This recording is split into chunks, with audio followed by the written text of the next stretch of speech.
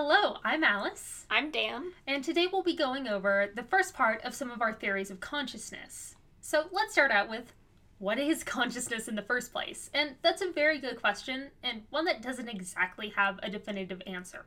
Scientists and philosophers have been trying to figure out the answers to what is consciousness and why are we conscious, basically since the first human even came about, before science and philosophy really even had names. Consciousness is basically our ability to understand what's going on around us and to think and feel freely, if you will. You're not a computer going, I have X input, so now I give Y response. I mean, sometimes I do feel that's how I, live, to be honest. I'm just like, oh, new stimulus?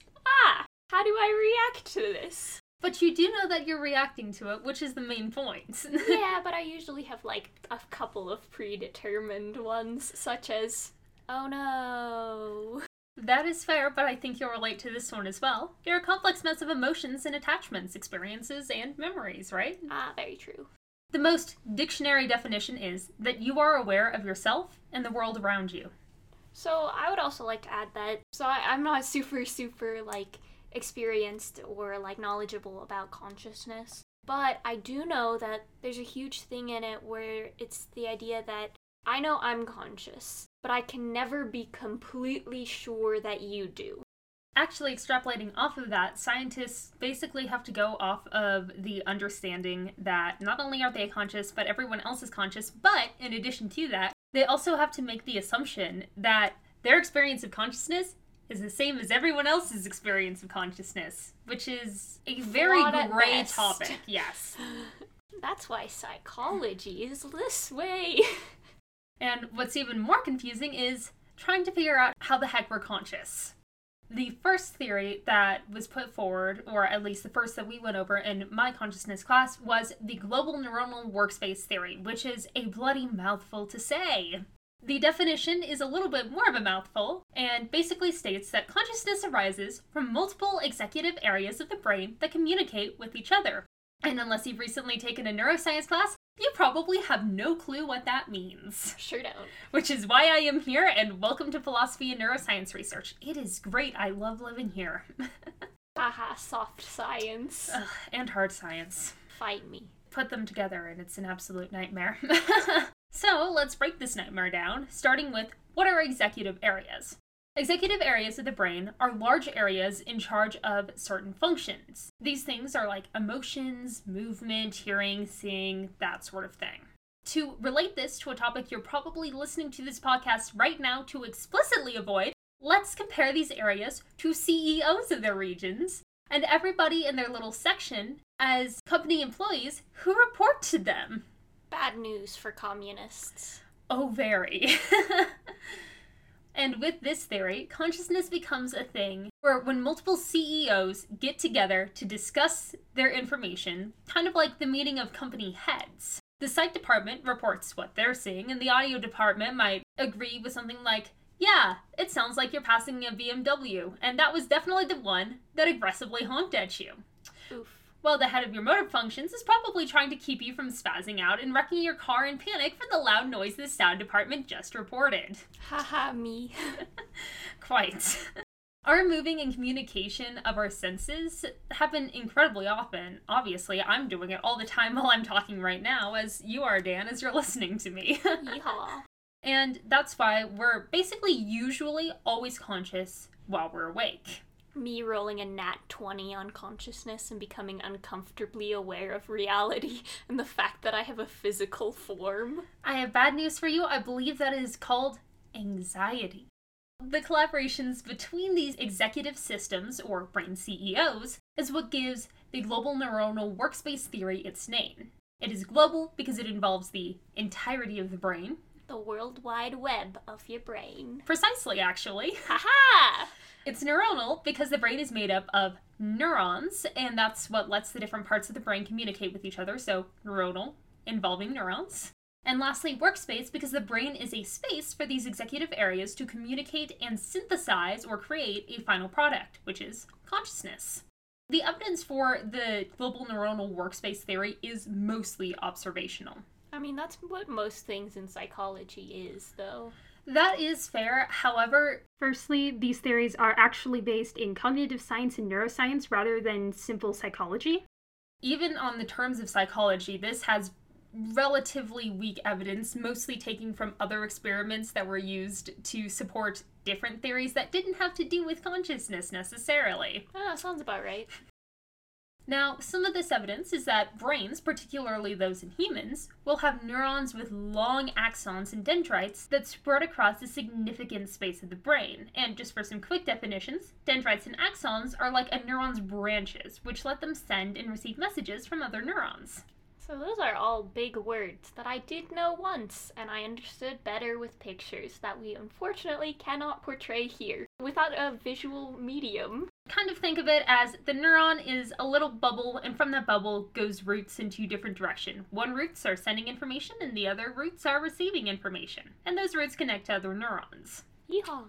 Scientists have also noticed a lot of triangular connections in the brain, which is basically just saying that there are three groups of neurons, or three parts of the brains, that are in heavy communication with each other and have a lot of these branches going to each other. So these are more prevalent in humans, which is what leads to the theory that when neurons are more interconnected with each other and there are more of these branches, something is more conscious. I mean, our brains are, like, huge in comparison to our bodies, so it wouldn't surprise me. Me either. This evidence is all well and good at first, but there are a few issues with this theory. First, there isn't really any hard-hitting evidence, such as long axons don't necessarily mean consciousness. It could also just as well mean that it's more efficient not to pass signals from one side of the brain to the other via 20 other neurons. If I want to tell my friends something, I'll just text them. I won't tell my other friend who tells my other friends, and wait for the word to eventually get around to the person who I was intending to send the message to. You do if you want to be passive-aggressive. That is fair. But looking at larger animals that do have those larger spans, even comparative to their body size versus our body size, it still doesn't make a heck ton of sense, necessarily. And the same goes with triangular connections. It could have to do with why human brains seem more evolved than other animals, and why humans can do things other animals can't, but it doesn't scream consciousness. It more screams efficiency. So while other animals could be conscious with not this many connections, we can have more connections and still be just as conscious, just maybe more efficient at processing that good old anxiety. Haha! It also doesn't take as many of our unconscious actions and thoughts into account. Everything from our gut feelings, which we aren't necessarily aware of, but can't necessarily reason out either, to breathing and keeping our hearts beating involves some level of neural communication, but it's not like we're aware of exactly what's going on. Sure, we can be conscious of when we're breathing and blinking if we focus hard enough. Mm-hmm. You're welcome, everyone. But we can't exactly say heartbeat at this BPM. If we could, that would make exercising so much easier for me. It would also mean that I would immediately die, to be honest. Dan, no. Don't even worry about it. It would be an accident. Well, lastly, this theory doesn't really explain what it feels like to be conscious. It explains the why, but not the what. I mean, from the popularity of alcohol and such, I'm going to assume that the answer to what it feels like is that it feels bad. You're not wrong.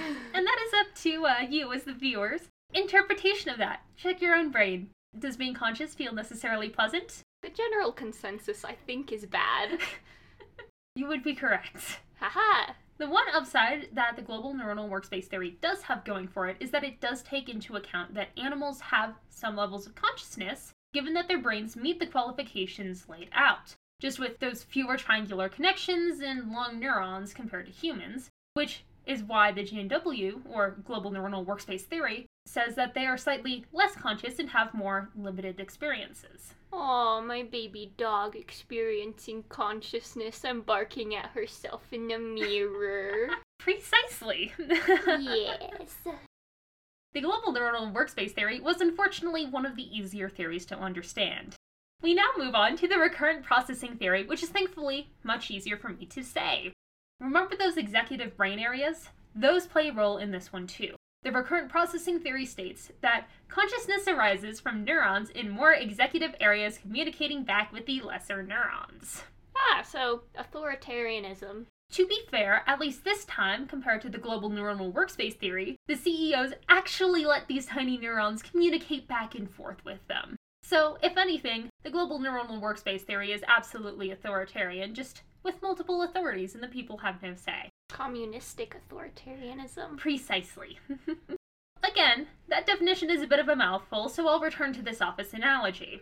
Say you're an employee at the office where these brain CEOs work and you have to give them a report.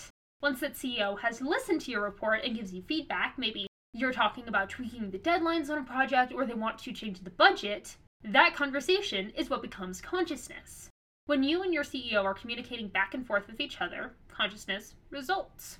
The recurrent processing theory calls this process a feed-forward system. Only instead of just you and a CEO, you often have other neurons along the ranks of, say, entry-level employees, managers, and then directors, and then the CEOs. So there are a lot of levels to it. And when all of these levels are talking up and down the chain of command with each other, that's the feed-forward process leading to consciousness. So consciousness is basically a board meeting with way too many people who are all yelling. Which really does explain why our brains are as chaotic as they are. Yeah, it explains why I have a dumpster fire in my head. Don't we all? Haha! Very true. Well, recurrent processing theory also approaches consciousness in 4 stages, sort of like a gradient. So with the feed-forward system, the higher up the communication goes, the more conscious of a thought it is. There have been a few experiments conducted by people who believe the evidence supports the recurrent processing theory. 2 of the most well-known are the short-term memory test and a concept called blind sight. The experiment with short-term memory is something you likely do in everyday life.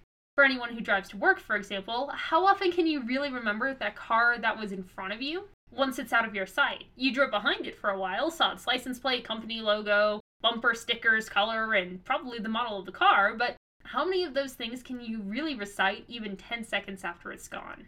I mean, sometimes I drive on autopilot and suddenly I'm at my home and I'm like, what?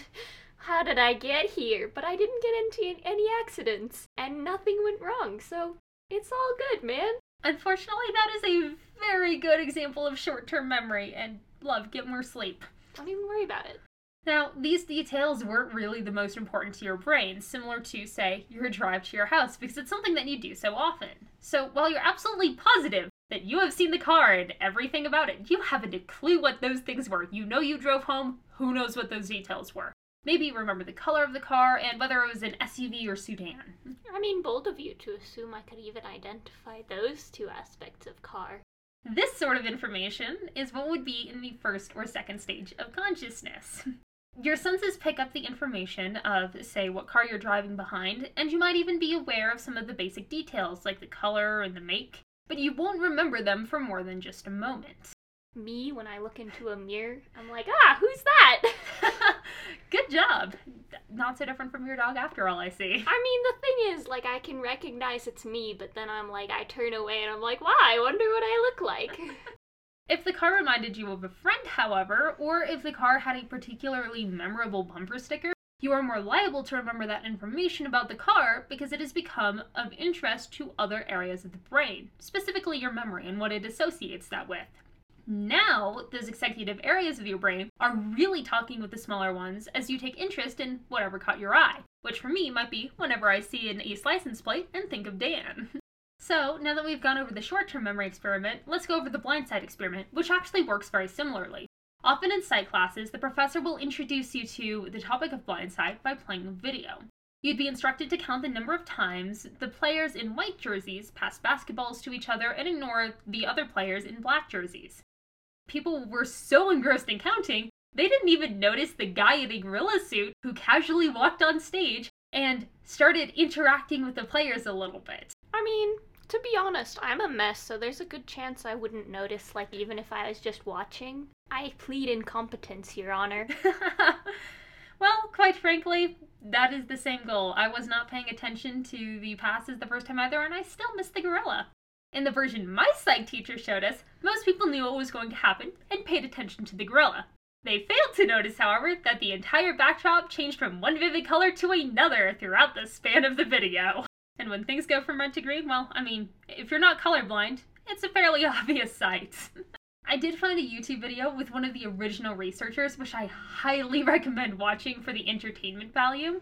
If you've ever wanted to see a guy in a gorilla suit with a comically deep voice get miffed that people didn't even notice him waving in the video, this is your chance. It's linked and specially noted in the sources for this podcast on our Twitter. Amazing. Going back to the topic at hand, as for recurrent processing theory, this theory was partially created as a rebuttal to the global neuronal workspace theory. And as a side note, the saltiness and outright attacks of here's why the global neuronal workspace theory is wrong in some of the recurrent processing papers I read was absolutely hilarious to me. I mean, that's just what science is. You're like, this is dumb. Here's my rebuttal. I made this specifically so I could fight you. That's like basically how the entire field of psychology was like founded, just on the absolute hatred of Sigmund Freud. Who I will gladly fight in a much later podcast episode. If you've ever been into more than one psychology class, you hate the guy. I mean, honestly, you should just, like, if you just look at him up, just be like, what the fuck? Exactly. Going back to consciousness, the recurrent processing theory definitely accounts for a better gradient from conscious to subconscious and unconscious in your mind, with the whole breathing and heartbeat thing. It also better accounts for how animals are conscious and the gradient that they have on that. But again, it doesn't really answer what consciousness feels like at all. And the 4 stages of consciousness are only really theorized, so they're not proven in any way, and the evidence is really just corollary and not causational. This brings us to the end of our first part of the theories of consciousness. Since we finished our Middle Eastern creation story episodes last week, we'll be taking a week off from these stories, and we'll be back with European creation stories on October 8th. Haha, that's me. We still want to give you an episode that week, though, so we will be releasing the second part of Theories of Consciousness next week. We'll be looking at the integrated information theory and the higher order theory. The former is probably the most difficult to conceptualize, and for reference, I already have a 4-page outline dedicated to explaining it if that tells you anything, which is about as long as the script for this was. And the latter is a bit simpler to understand, especially in the context of knowing the former theories, including these two. So, we'll see you next week. Thanks for listening, y'all.